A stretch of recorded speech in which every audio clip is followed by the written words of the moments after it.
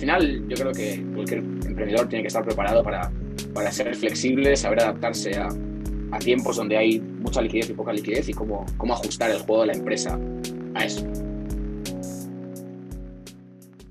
Bueno, pues hola Fernando, gracias por estar aquí. Fernando Terrés de Dollarapp, ya nos explicará él qué es DolarApp. Y gracias también a Mauricio Moreno, anfitrión de este programa y además una aportación contundente en materia de actualización tecnológica con su empresa DaCodes.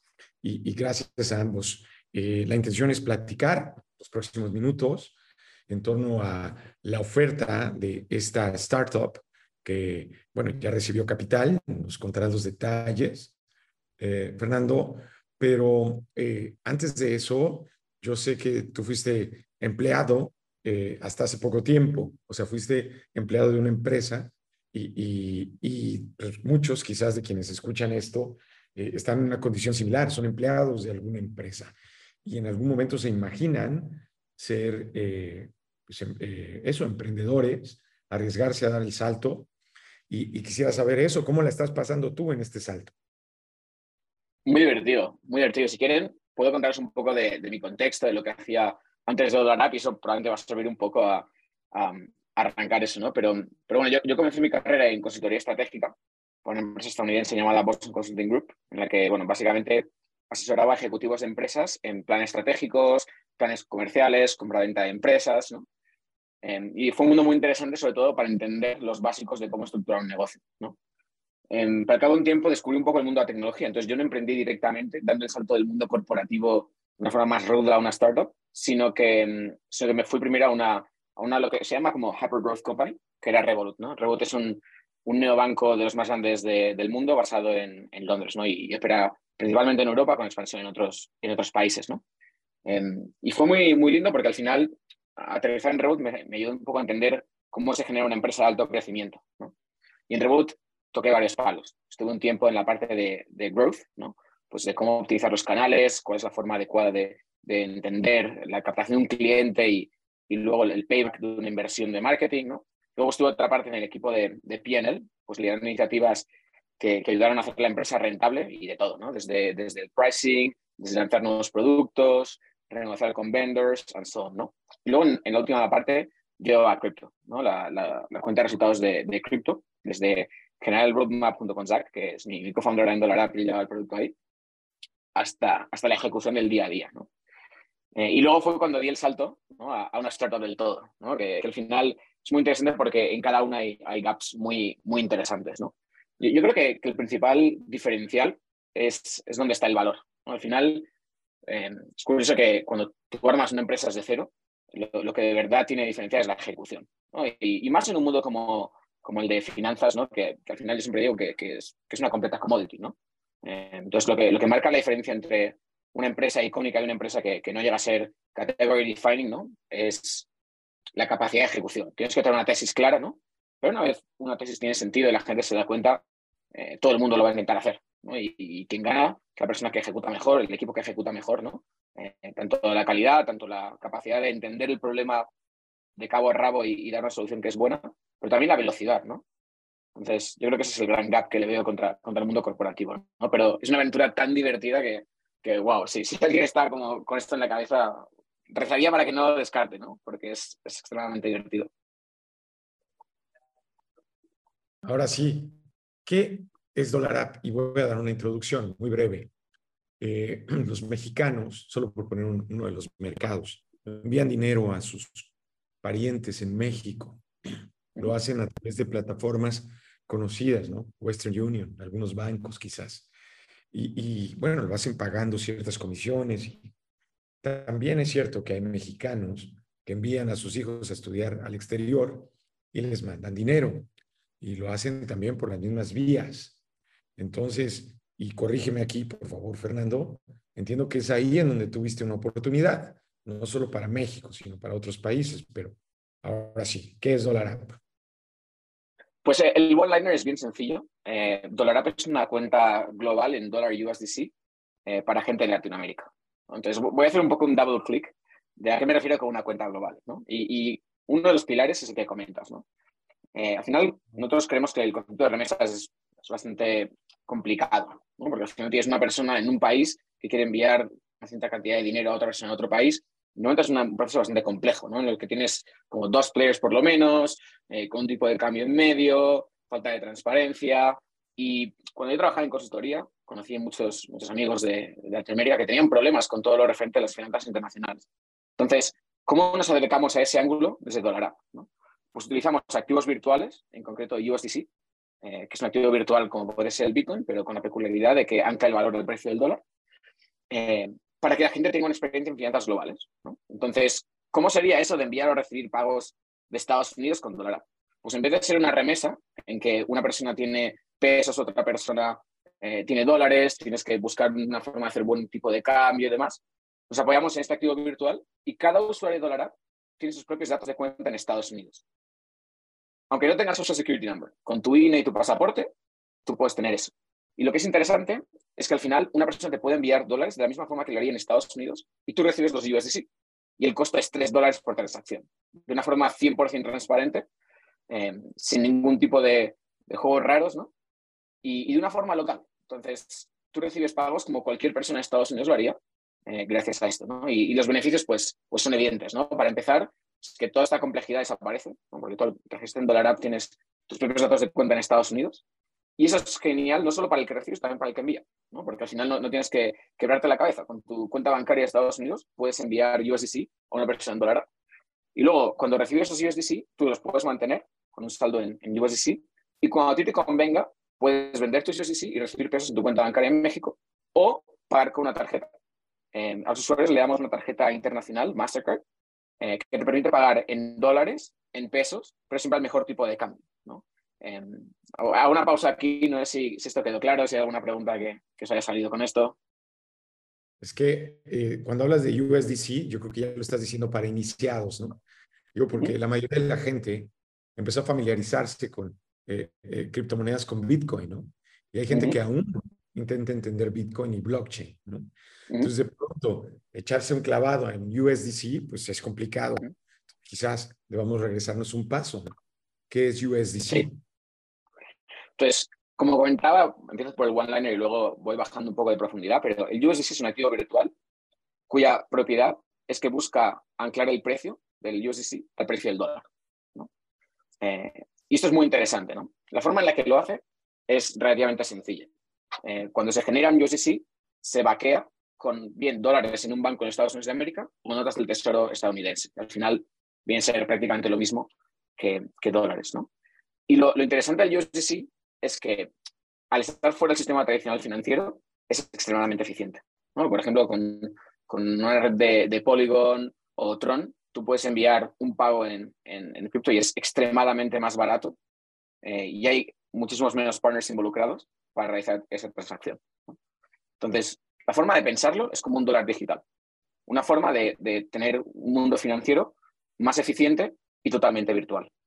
En concreto, el USDC lo emite en los Estados Unidos una empresa llamada Circle, invertida por Goldman Sachs, y ofrece muchos productos, pero el buque insignia es este, ¿no? El USDC en consorcio con Coinbase, que seguro que conocen. Mauricio. No, excelente.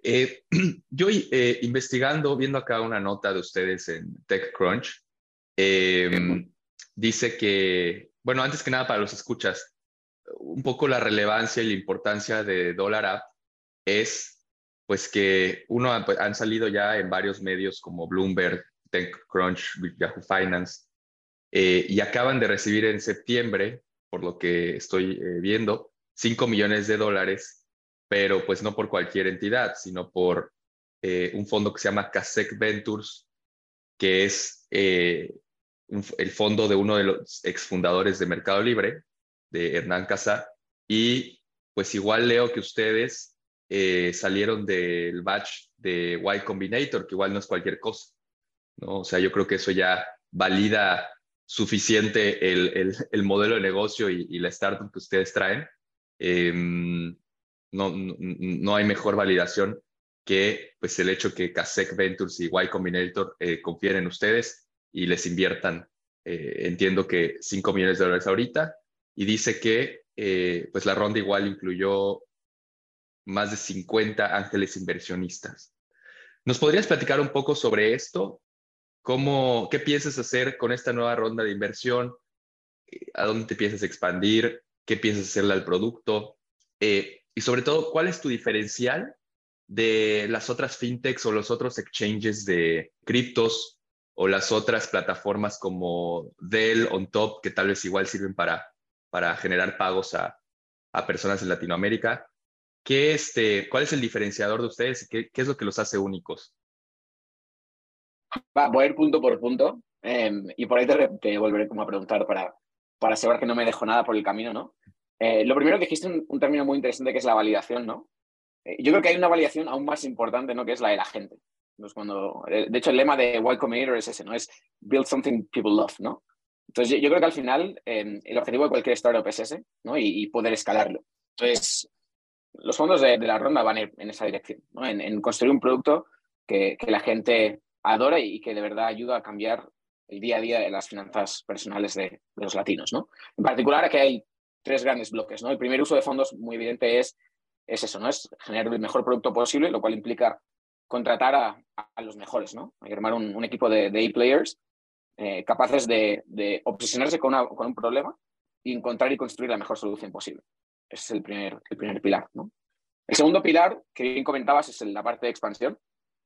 Entonces, nuestra tesis, que lo comentaré luego, es totalmente global, ¿no? Entonces, nuestra idea es comenzar la expansión. Hemos arrancado por México y el producto ya está disponible en la App Store y en Google Play, as we speak, ¿no? Pero pronto queremos arrancar en otros países como Argentina y se pueden imaginar que el resto de las Américas, ¿no? Y luego el tercer bloque es encontrar formas de llevar este producto al mercado, ¿no? Al final, cualquier producto tiene que tener un aha moment, ¿no? O una serie de aha moments que hacen clic con los usuarios, ¿no? Y el trabajo de todo growth person, marketer, however you want to call it, ¿no? Es encontrar cómo llevar a la gente a ese punto, ¿no? Entonces, yo creo que esos tres pilares, ¿no? Son los tres pilares que nos van a ayudar a construir un producto que ayude mucho a la gente, ¿no? De esto me puedo mover al siguiente punto que preguntabas, ¿no? Que es cuál es la diferenciación de un producto como DolarApp comparado con... has comentado varios players, ¿no? Comentaste por una parte crypto exchanges, comentaste por otra parte los players de hiring como Deal, OnTop o Remote, ¿no?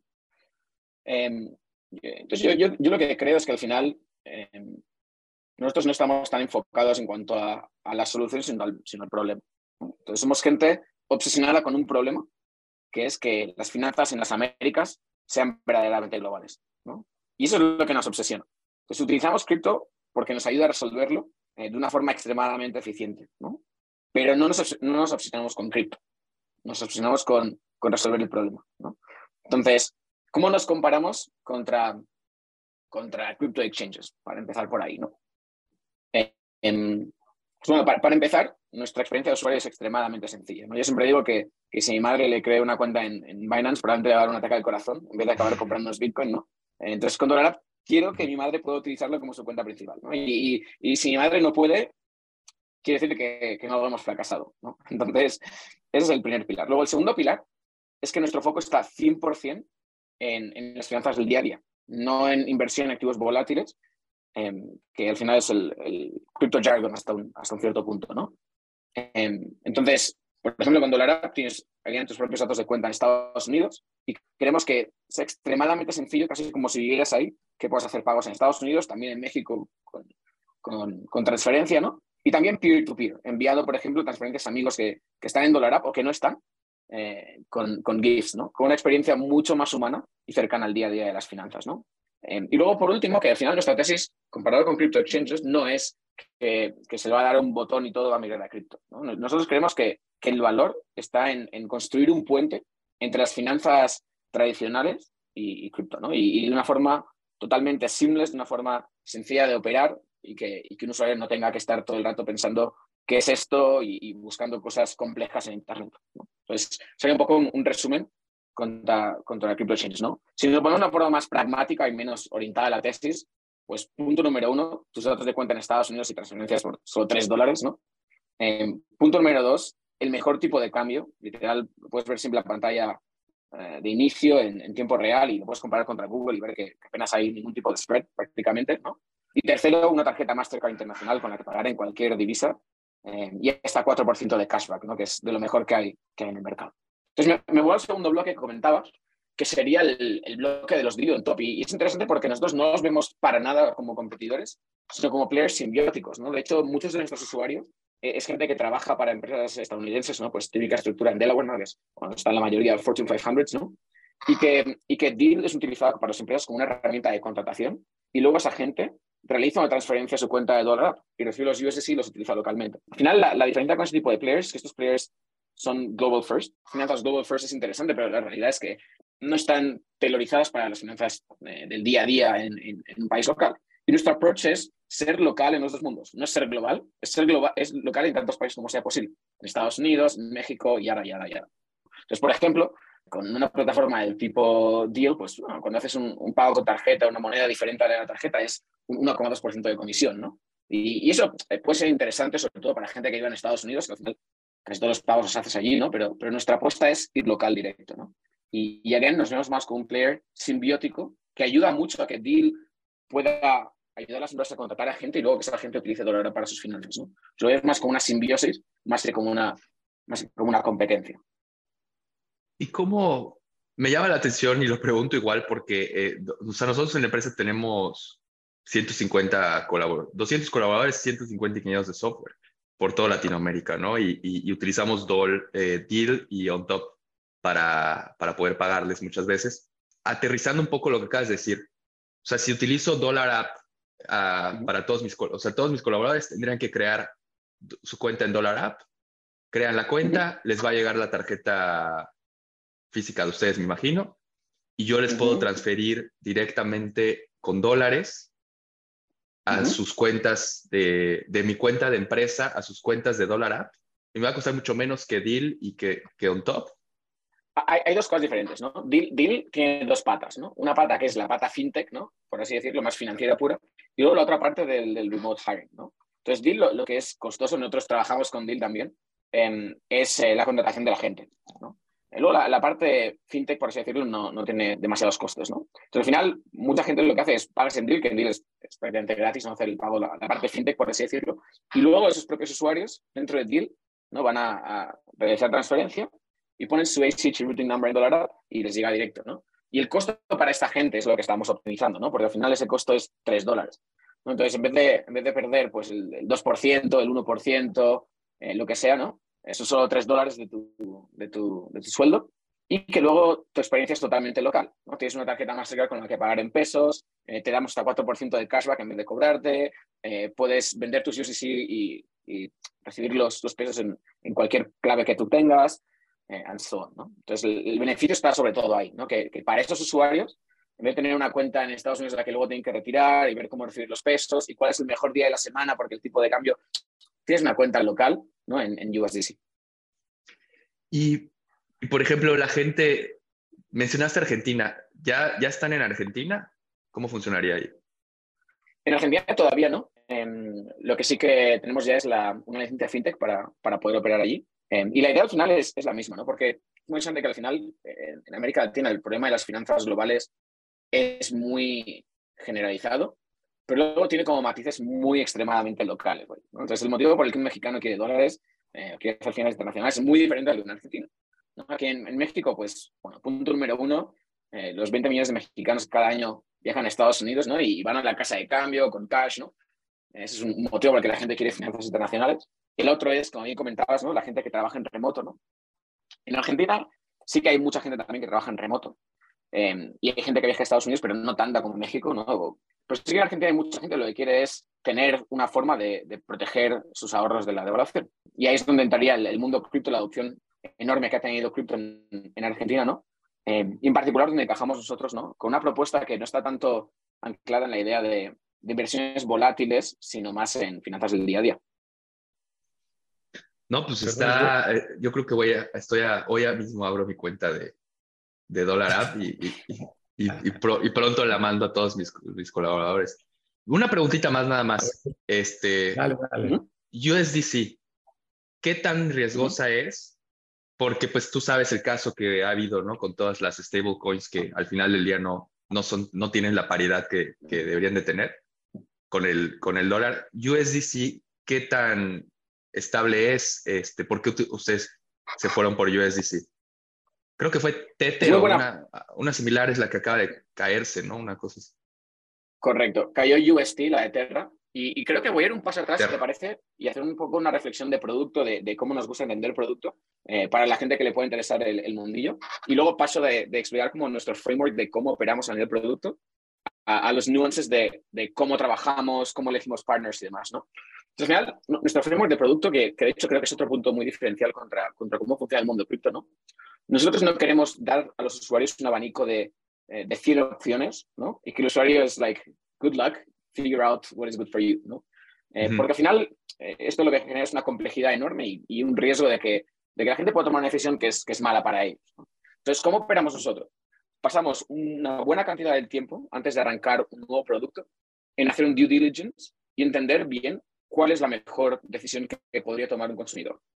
Nosotros tomamos esa decisión por el consumidor y luego se la ofrecemos de una forma mucho más simplificada, ¿no? Entonces, básicamente, parte de lo que nosotros hacemos del trabajo no es solo diseñar y hacer el código, sino también investigar y tomar la decisión de nosotros dónde invertiríamos nuestro dinero. Porque jamás dejaríamos que un usuario invierta su dinero en un lugar donde nosotros mismos, como usuarios, no lo haríamos, ¿no? Entonces, cada vez que elegimos un activo virtual con el que vamos a trabajar o un partner, realizamos una due diligence muy detallada, ¿no? Entonces, en su momento, miramos todas las stablecoins que había disponibles, ¿no? Entonces, ¿qué factores miramos para decidirnos por USDC, ¿no? Punto número 1, ¿cómo está realizado el PEG? ¿No? Entonces, USD, que es la que cayó, la de Terra, lo hace de una forma totalmente algorítmica, ¿no? Básicamente, genera incentivos para que los usuarios hagan trading de una forma que garantiza, o debería garantizar, evidentemente, ¿no?, la estabilidad, ¿no? Y esto nos parece que es muy riesgoso, ¿no? Porque en el momento que se pierda ese consenso, es muy frágil, ¿no? Hay otras que son también algorítmicas, pero que están, bueno, no son algorítmicas, de hecho, serían respaldadas, mejor dicho, como el DAI, pero que lo hacen con Ethereum y con Bitcoin, ¿no? Y luego otras como USDC, ¿no?, que el respaldo se hace de una forma mucho más cercana a fiat, ¿no? Entonces, este es un factor que nosotros miramos para decidir qué tipo de activo virtual utilizamos, ¿no? Otro factor que miramos es la liquidez, ¿no? ¿A qué me refiero con la liquidez? ¿Cuánto hay en el mercado? ¿Por qué? Porque si solo hay 100 USDC en el mercado, cada vez que tú quieres vender este activo virtual a los usuarios, puede ser complicado generar la liquidez y poder hacer los trades, ¿no?, para los users, ¿no? Es un factor importantísimo, ¿no? Y USDC, pues, está ya en, bueno, llegó a estar como en 50 billones, ¿no? Con lo cual, una liquidez tremenda, ¿no? Otro punto es cómo se están comportando los partners, ¿no? Y quién está cerca de utilizar qué activo virtual, ¿no? Y USDC es de los que los partners más cerca están a utilizar, ¿no? Trabajamos con Mastercard, como bien saben y comenté antes, y evidentemente desde ellos a muchos otros players de prestigio están con los ojos puestos en arrancar operaciones utilizando USDC, ¿no? Otro punto, que de hecho es un poco el causante de este, ¿no?, es la transparencia. Entonces, lo que es muy lindo de USDC es que tú vas a la web de Circle, ¿no?, y puedes ver mes a mes las auditorías conforme el balance está cuadrado, ¿no?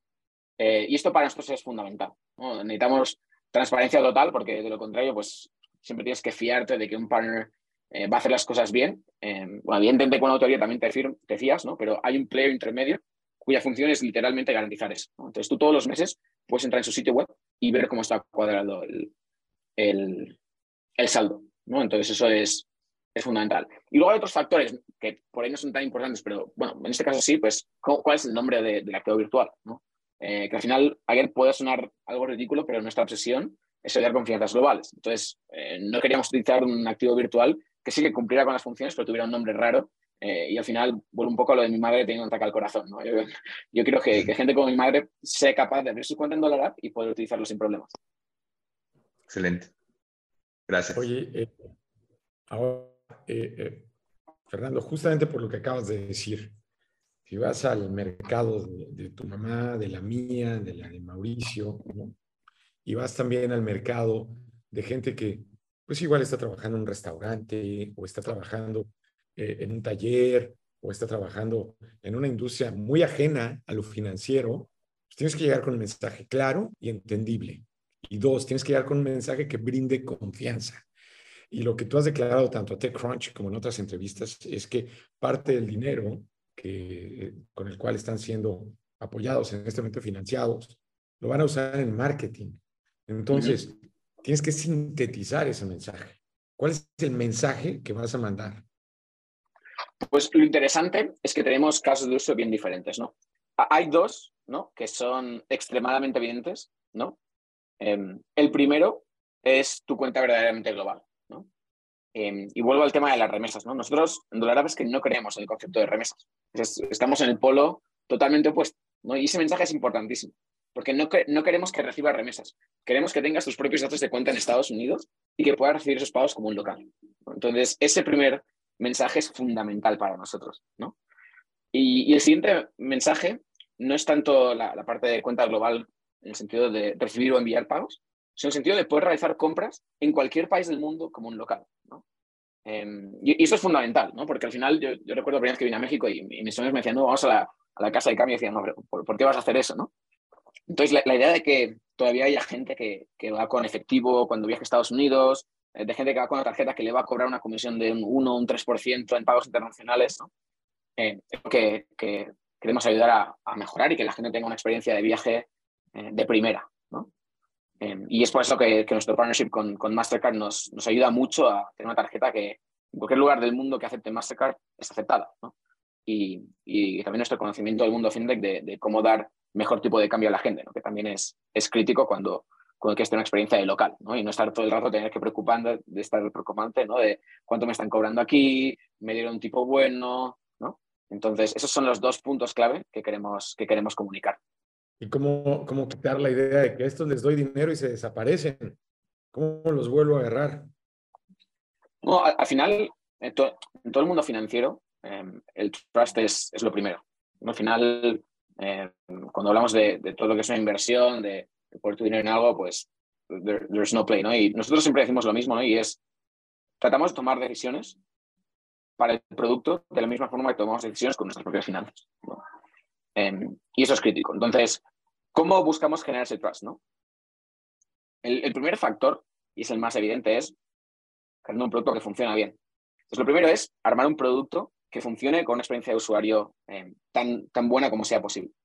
Luego, el segundo es transparencia, ¿no? Y todo lo que hacemos lo explicamos a los usuarios y queremos que sean conscientes de cabo a rabo de cómo funciona cada parte del negocio, ¿no? Y de hecho, por eso, por ejemplo, ponemos en la pantalla de inicio directo el tipo de cambio, ¿no? Porque nos parece interesante que la gente pueda tener el precio del USDc en todo momento, tanto de compra como de venta, ¿no? Porque al final es muy tricky la gente que te dice que no hay comisión, ¿no? Y luego pues ves un spread, ¿no? El spread es la diferencia entre tipo de compra y el de venta, ¿no? Entonces, primer pilar, generar un producto bueno que funcione. El segundo pilar es transparencia. Y luego el tercero es una parte más de la historia que cuentas, ¿no? Y de la elección de con quién te rodeas, ¿no? Y al final hay mucha parte que es elegir los partners adecuados, ¿no? Que han tenido experiencia en armar productos financieros de primer nivel y contratar a gente para el equipo que ha tenido la experiencia en desarrollar productos financieros de primer nivel, ¿no? Entonces, si miras por una parte de nuestros partners, pues comentaba, ¿no?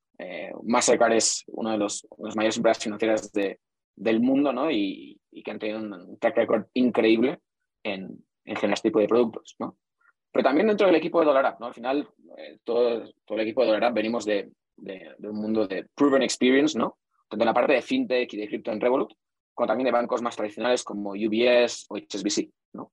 Entonces, al final, yo creo que estos son los tres pilares, ¿no? El primero, un producto que funciona bien, que cumple con lo que te promete.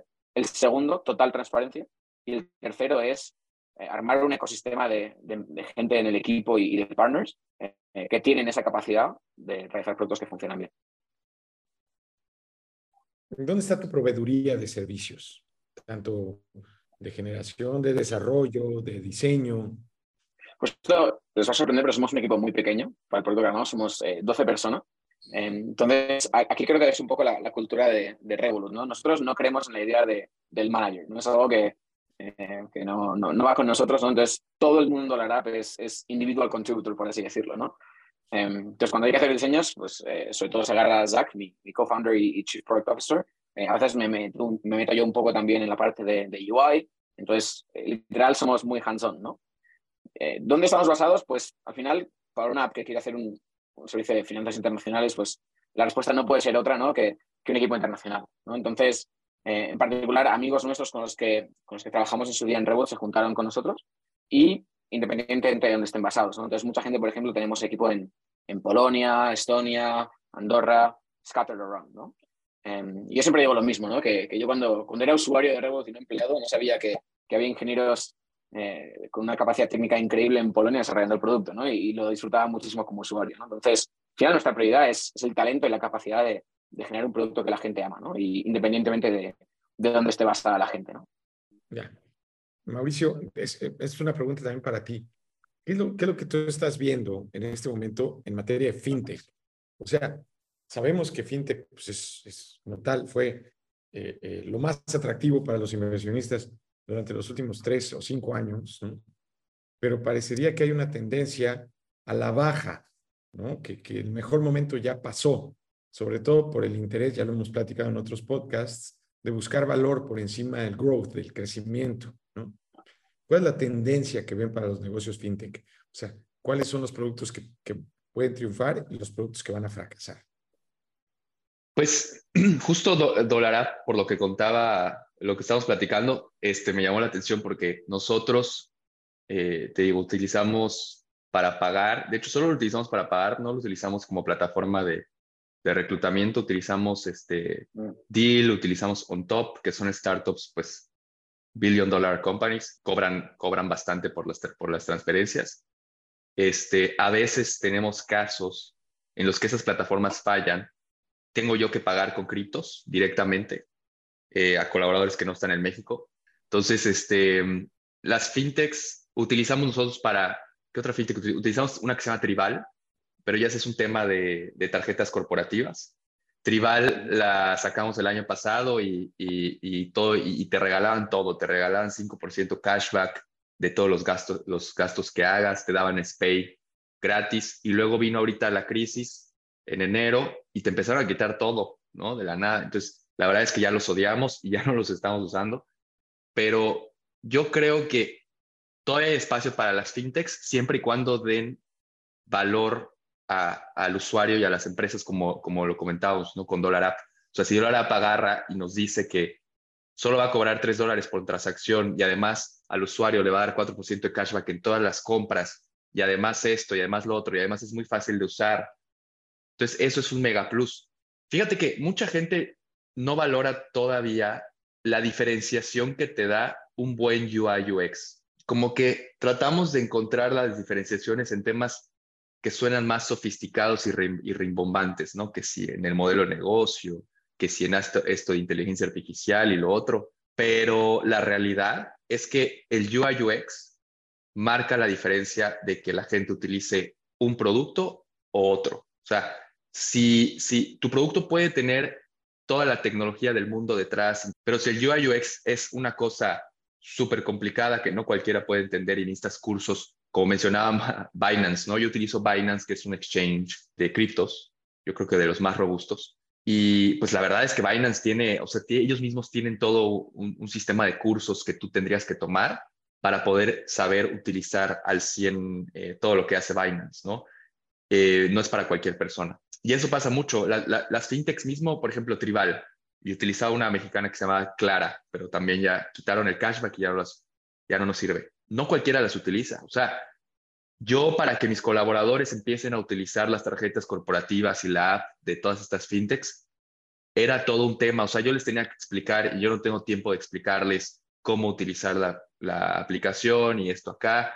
Fallaban las tarjetas, ese es otro tema. Las fintechs, fíjate que muchas, por más que sean Visa o Mastercard o lo que sea, no, muchas fallan en muchos pequeños negocios, ¿no? Entonces tienes que estar contactando a soporte para que te atiendan y desbloqueen ese negocio nuevo. Realmente no sé cómo funciona por detrás, pero muchas fintechs nuevas, sus tarjetas no son aceptadas en otros negocios porque el negocio los detecta como fraudulentas, porque son nuevas, ¿no?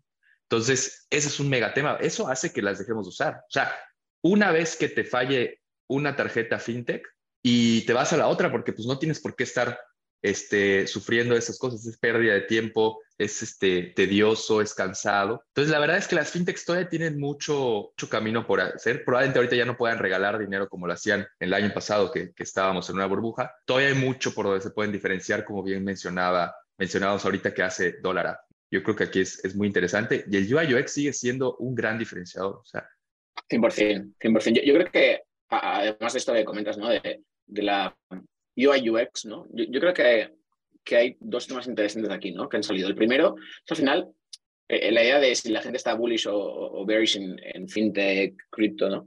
Hay un componente muy grande, es cómo está el mercado macro, ¿no? A nivel financiero, ¿no? Entonces, si los tipos están altos, pues el coste de financieros es más elevado. Entonces, la gente se enfoca en otras cosas, ¿no? Porque al final, el momento que tú puedes tener tu dinero en el banco y te generan unos rendimientos muy elevados, pues no tienes tanto apetito de meterte en industrias como venture o como growth, ¿no? Que sí que puedes tener buenos retornos, pero al final el alfa implica una beta, ¿no? Un riesgo elevado, ¿no? Entonces, eso tiene que convivir con la naturaleza de cualquiera que trabaje o quiera armar una startup, ¿no? Y construiría además en esto diciendo que casi todas las startups icónicas, me arriesgaría a decir todas, han pasado por un bear market, ¿no? Y muchas de las empresas más icónicas y más game changer de la historia en sus inicios, ¿no? Entonces, al final, yo creo que cualquier emprendedor tiene que estar preparado para ser flexible, saber adaptarse a tiempos donde hay mucha liquidez y poca liquidez y cómo ajustar el juego de la empresa a eso, ¿no? Y tomar siempre las decisiones, pues siendo consciente de que la música que suena cambia y si pasas de un vals a un charleston, pues tienes que saber adaptarte, ¿no? Entonces es un punto que es muy importante. Y luego otro, que también es yo creo crítico, es entender bien cómo las decisiones que tú tomas a nivel financiero de cómo manejas tus ingresos y tus gastos y cómo pasas parte a los usuarios es crítico, ¿no? Entonces, en nuestro caso, por ejemplo, en DolarApp, la forma que generamos la recompensa sobre el saldo, que damos un 3% anual en el saldo en USDc en tiempo real, es al final como hacen muchos players de cripto, ¿no? Hacemos lending sobre colateralizado y con eso generas recompensas. Pero una cosa que nos dimos cuenta es que al final tú puedes dar un 7% o whatever, ¿no? Y la realidad es que para un usuario, ¿no? La percepción del valor que está recibiendo es bastante inferior a si lo que haces es dar una parte como recompensa en saldo, un 3%, y otra parte como cashback, ¿no? Y esto es muy interesante porque al final no importa tanto solo el valor que das, sino cómo lo percibe la gente, ¿no? El otro día estaba en un evento del Money 2020, ¿no? Y me decía, y no, claro, es que este mes me llevé $40 de cashback con DolarApp, ¿no? Claro, el momento que te llega una transacción de $40 que has ganado en USDC simplemente por pagar con esa tarjeta, puta, it's hard not to keep using it, ¿no? Entonces, parte de eso es la decisión que tú realizas como empresa de, oye, voy a dar yo todo el 7%, el 8% que genere como recompensa a mis usuarios, les voy a dar cero y me voy a quedar yo todo, voy a dar parte como cashback, ¿no? Y al final, parte del juego de UX es hacer una app sencilla, fácil de entender, utilizable, que es lo que tú comentabas, pero también hay un componente muy interesante que es cómo catalizas el modelo de negocio dentro de esa UX, ¿no? Y que al final le das al usuario lo que el usuario valora. Durante lo que comentabas y lo que comentaba Mauricio, me di de alta en DolarApp. Debo decir que hasta el momento ha sido sencillo el darse de alta, ¿no? Voy a ver qué tal me va. Pero esto que comentaban del UI UX, pues a lo mejor ustedes, porque son muy técnicos y yo quizás también conozco los términos, son fáciles de comprender. Y el UX, por ejemplo, yo que tengo responsabilidades en un medio de comunicación, sé de la relevancia que esto tiene a la hora de que el usuario se mete al sitio del financiero, por ejemplo, ¿no? Si el usuario no tiene una experiencia de usuario satisfactoria y por el contrario, se la pasa viendo anuncios o se la pasa viendo cosas que le estorban, pues lo más probable es que deje mi sitio, ¿no? Y vaya a ver otro, ¿no? Entonces hay que estar muy al pendiente de eso. En la práctica, ¿qué revisas tú en el UI UX, Fernando? Pues muy buena pregunta. Aquí creo que hay como, cuando hablamos de UI UX, voy a intentar como explicarlo en plain Spanish, ¿no? UX es experiencia de cliente, ¿no? Es cómo funcionan los flujos, cómo funciona la funcionalidad. Y el UI es cuál es la apariencia de esta funcionalidad, ¿no? Entonces son dos mundos que es curioso porque son muy diferentes, pero que están condenados a ir de la mano, ¿no? Entonces, la parte de UX, yo creo que en realidad lo explicaron ya perfectamente, ¿no? Tienes que hacer un producto que sea extremadamente sencillo y que la intuición te pueda guiar por él, ¿no? Es lo que hablan de Amazon, ¿no? Que al final en Amazon clicas en el producto, hay un botón bien grande y en tan pocos clics como es posible, compras un producto. Parte de eso es tomar decisiones por el usuario, para que el usuario tenga que no tomar tantas decisiones y pueda ser de una forma más sencilla. De hecho, por poner un ejemplo de UX, ¿no? Creo que leí hace tiempo un estudio, creo que había hecho un estudiante en Stanford, y ella lo que hizo fue, y perdón si no fue en Stanford, fue en otra universidad, pero me suena que era ahí. En una tienda cerca de la universidad, ¿no? Puso como muchos botes de aceite, ¿no? De aceite de oliva, diferentes marcas, ¿no? Y vio que cuando, en vez de hacer eso, ponías menos, una selección más pequeña, pero más curated, los usuarios compraban más, en este caso los clientes compraban más aceite, ¿no? Entonces, parte del trabajo de UX es tomar la decisión de qué es lo que no pongo, ¿no? Qué es lo que no va en el producto, qué es lo que, oye, esto lo corto fuera, ¿no? Y luego es de lo que has decidido dejar dentro del producto, cómo lo ensamblas de una forma que sea intuitiva. No pensando tanto en un usuario que conoce muy bien la aplicación, sino una persona que la va a abrir por primera vez, ¿no? Eso es la parte de UX. Y luego la parte UI, yo creo que es algo que muchas veces es como overlooked, ¿no? Que por ahí no se le presta el cariño que hace falta, ¿no? ¿Por qué digo esto? Pues, y yo soy ingeniero, ¿no? Por background, pero yo creo que al final los seres humanos queremos ser convencidos por la emoción y no por el racional, ¿no? Y el racional es algo binario, es un 1 un 0, y esto tiene sentido, ¿no? Pero luego, a ver, yo llevo unas Nike, ¿no? No hay mayor commodity que unas zapatillas, ¿no? Pero sin embargo, piensas en Nike y piensas en todos los grandes atletas de la historia como Michael Jordan, ¿no? que las han llevado, ¿no? Entonces, ese componente, ¿no? de la emoción, de que sea lindo, es fundamental, ¿no? Y dentro de esto hay una parte que también es muy importante, ¿no? Y es que al final, cuando tú armas una empresa, es fundamental, parezca que cada pequeño apartado de tu página web, de tu aplicación, de los flujos, ¿no? Los haya diseñado una sola persona, ¿no? Que evidentemente nunca es el caso, ¿no? Pero buscar una forma homogénea de hablar con el cliente es importantísimo, ¿no? Entonces, por ejemplo, ¿qué cosas nos gusta a nosotros hacer? Que de hecho esto también lo heredamos un poco de Revolut, ¿no? Cada color tiene que significar una cosa para el usuario, ¿no? Es algo que es muy interesante porque cuando hace este tipo de visual languages, ¿no? De lenguaje visual, los usuarios no tienen tanto que pensar. Entonces, por ejemplo, en dólar tú ves un verde fuerte y es como, hey, we want you to do this, ¿no? Queremos que como usuario lo hagas. Ves un verde más ligero con el texto en verde oscuro y es, oye, puedes hacer esto, ¿no? Y este tipo de cosas que estoy contando ahora, no te hace falta que te las explique para tú como usuario entender que el producto tiene una forma de hablarte, ¿no? Entonces, tú vas al home screen y vas a ver directamente, pues eso, ¿no? Que está en un color, que está en otro, y conforme empiezas a utilizar la app, te das cuenta, ¿no? De cómo las diferentes partes, las diferentes tipografías te hablan, ¿no? Y es fundamental que esto sea el caso tanto en la app como en el sitio web, con el social media. Porque al final, si no estás confundiendo a los usuarios y no generas esta sensación, ¿no? de que todo ha sido curated en una sola empresa. No sé si crees que me he dejado algo aquí, pero yo creo que ese es un pequeño resumen, ¿no? de qué es UX o User Experience, ¿no? Y UI, User Interface, ¿no? Me ha quedado claro, gracias. De acuerdo. Perdón, por último, al menos por mi parte, ustedes ya recibieron una ronda de capitalización. Esa ronda me imagino que te atribuye un montón de responsabilidades que estás tratando de aplicar en este momento. Y la pregunta es, ¿buscarán una siguiente ronda? ¿En qué momento y para qué?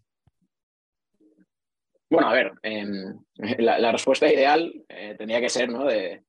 Pues, no, y con esto nos volvemos rentables, ¿no? Y ya, pues, oye, esto crece solo, ¿no? Entonces, sin embargo, pues evidentemente muchas empresas toman la decisión de priorizar el crecimiento, ¿no? Y financiarte, no siendo rentable al principio y buscando mayor crecimiento para ser rentable en el futuro, pero con un tamaño de empresa mayor, ¿no? Ese tipo de decisiones de trade-offs se toman más adelante, ¿no? Ahora mismo, en la posición en la que estamos, pues no es nuestra prioridad, ¿no? Pero al final, como nos gusta pensar en esto, es que al final el único objetivo es crear un producto que de verdad la gente quiere, que cambia su vida, ¿no? Y como dice el saying, ¿no? The score takes care of itself, ¿no? Al final, si tú eres capaz como empresa, somos capaces de armar un producto bueno, que ayuda a la gente, que resuelve problemas, ¿no? Luego, financiación es solo un means to an end, ¿no? Y te ayuda a seguir armando ese producto bueno, seguir mejorándolo, expandirte en más países, llevar el producto a la gente, ¿no? Pero vamos, lo principal aquí es la capacidad de armar un producto que a la gente le gusta y que resuelve problemas y ayuda en el día a día. Gracias, Fernando. Mauricio, ¿tienes alguna pregunta? ¿Planean hacer algún producto dentro de ustedes, ahorita que las tasas de interés están elevadas, un producto que nos dé rendimiento a los usuarios por dejar el dinero ahí con ustedes o no es en lo que se enfocan ustedes? Lo pregunto porque, por ejemplo, no sé, en México hay una startup cripto que se llama Bitso, probablemente la conoces, y Bitso ya últimamente ha sacado varios productos da muy poco, pero si tus bitcoins te da 2% anual de lo que tengas ahí, hay otro producto, bueno, GBM que igual tiene su app reciente muy padre, tiene su producto de Smart Cash que te da 7% anual por simplemente tener tu dinero allá. Entonces, veo que es algo que las apps financieras están empujando mucho ahorita y la verdad es que es muy atractivo para nosotros los usuarios. Bitso da muy poco, pero cada lunes te llega un correo bien padre que te dice, aquí están tus rendimientos de la semana Bitcoin de Bitso. Tanto, digo, punto cero, cero, cero, cero, cero, cero, cero, cero, no sé cuántos Bitcoins, pero bueno, se siente bien, ¿no? ¿Ustedes tienen algo así en mente por hacer o ya tienen algo? Yo pues, todavía no he usado la app, ¿no? Sí, de hecho, nosotros damos dos tipos de recompensas, ¿no? El primero es el que comentabas, damos un 3% al año en tu saldo en USDc. Mira, entonces, en tu saldo, si te fijas en los decimales, va creciendo en tiempo real. Entonces, nosotros no te pagamos tu recompensa semanalmente, ¿no? Te la pagamos en tiempo real, En tiempo segundo a real. segundo. Eso está Sí. padrísimo. Entonces, lo lindo aquí es que cuando tú cargas y compras USDC con transferencia, pues claro, vas viendo en tiempo real, oye, cómo se va acumulando y cómo vas ganando y puedes ver el total acumulado en la parte inferior, en la sección de recompensas, ¿no? Entonces, eso ya lo tenemos armado. Te invito a que le des caña a DolarApp, ¿no? La Y voy a luego, por usar. otra parte, lo que Y es comentabas das de la 3% recompensa de anual, cashback. ¿no? Eso es Correcto. 3% Segundo a anual, ¿verdad? segundo. Ok. Correcto. Y luego, aparte de esto, el cashback, ¿no? Entonces, el cashback, como decía antes, ¿no? No es algo que subsidiemos y que a lo loco estemos quemando plata de los inversionistas, ¿no? Esta parte del modelo de negocio. Entonces, lo que hacemos es que cuanto más saldo tienes en DolarApp, mayor es tu cashback, ¿no? Entonces, por cada 100 USDC que tienes en DolarApp, puedes pagar $10 con un 4% de cashback, o equivalente en pesos, ¿no? Y por encima de eso es un 1%. Entonces, por ejemplo, si tú utilizas mucho DolarApp y tienes, pues pone 10.000 USDC, cada mes puedes pagar $1.000, pues el equivalente en pesos sería unos 20.000 pesos, con 4% de cashback, ¿no? Y por encima de eso, imagínate que vas a gastar mucho porque, no sé, te vas a Estados Unidos y compraste el vuelo, el Airbnb y todo, siempre el mínimo es 1%, ¿no? De tal forma que te incentivamos a que utilices más DolarApp, ¿no? Esos dos programas de recompensas ya están construidos en la aplicación. Excelente. Oye, perdón, dije que había una última pregunta, pero en México al menos hay reglas en materia de captación. O sea, los bancos son los que están autorizados, como sucede en muchos países, ¿no? Necesitas una concesión del gobierno que te permita captar dinero. ¿Ustedes están captando dinero? ¿Lo llamarías así? De ser el caso, de no ser No. el caso. O sea, ¿cómo están en términos regulatorios? ¿Cómo se defienden? Sí, no, les explico. Al final, nosotros lo que hacemos es, yendo país a país, entendiendo el framework regulatorio y entender cómo se puede operar, ¿no? Entonces, en México, nosotros no tenemos fiat en la aplicación. Tú nunca vas a tener pesos en DolarApp. Tú lo único que puedes hacer es comprar y vender los USDC y luego operar con ellos, ¿no? Entonces, tú cuando quieres recargar tu cuenta, no envías una transferencia y con esa transferencia estás comprando tus USDC, ¿no? Luego, quieres retirar y tener tus pesos de vuelta, pues vendes tus USDC, eliges tu clave, ¿no? Y ahí que va. Entonces, al final, nosotros nunca tenemos fiat en nuestro ecosistema, es todo en cripto, con lo cual somos un broker de activos virtuales, ¿no? En México, en concreto, no existe la figura de una licencia de cripto, ¿no? Que es algo que yo creo que, yo en solo digo, estoy seguro que México va a tener que trabajarlo porque es positivo para el ecosistema y para los usuarios. Actualmente sí hay que tener un registro, ¿no? con el SAT por el tema de lavado de dineros, ¿no? y reportar actividades sospechosas, ¿no? Típico caso, ¿no? de una persona que recibe muchísimos pagos muy pequeños de un grupo muy grande de personas y luego retira una cuenta, ¿no? Y dices, puta, voy aquí algo raro. Entonces hay que tener un registro, pues evidentemente lo tenemos, ¿no? Si no operaríamos, ¿no? Pero esa es nuestra figura en México, ¿no? En Argentina es un poco diferente, porque en Argentina, para el setup que tenemos allá, sí que necesitamos tener una licencia que no es exactamente igual que la IFPE, no es la proveedora de servicios de pago, y evidentemente la tenemos también para poder arrancar nuestras operaciones. En la parte del extranjero, ¿no? de cómo permitir que la gente compra y venda USDC con dólares, lo que hacemos es tener un partner allí en Estados Unidos que tiene infraestructura regulatoria. Pero lo dicho, ¿no? Al final vamos país a país entendiendo cuál es el framework, ¿no? Buscando la mejor forma de ayudar a los clientes de una forma que sea obviamente compliant. Muy bien. Pues gracias, Fernando. No sé si tienes otra pregunta, Mauricio. No, gracias por todo. Está padrísima DolarApp. Hoy mismo creo mi cuenta y la empujo para que la usemos en toda la empresa. Yo creo que Les nos va. daremos un código de free card para que puedan pedirla totalmente gratis, porque tenemos un costo de envío, pero les puedo dar un código ahora y así pueden compartirlo incluso en el podcast para los oyentes. Buenísimo, lo ponemos, claro. Mil gracias.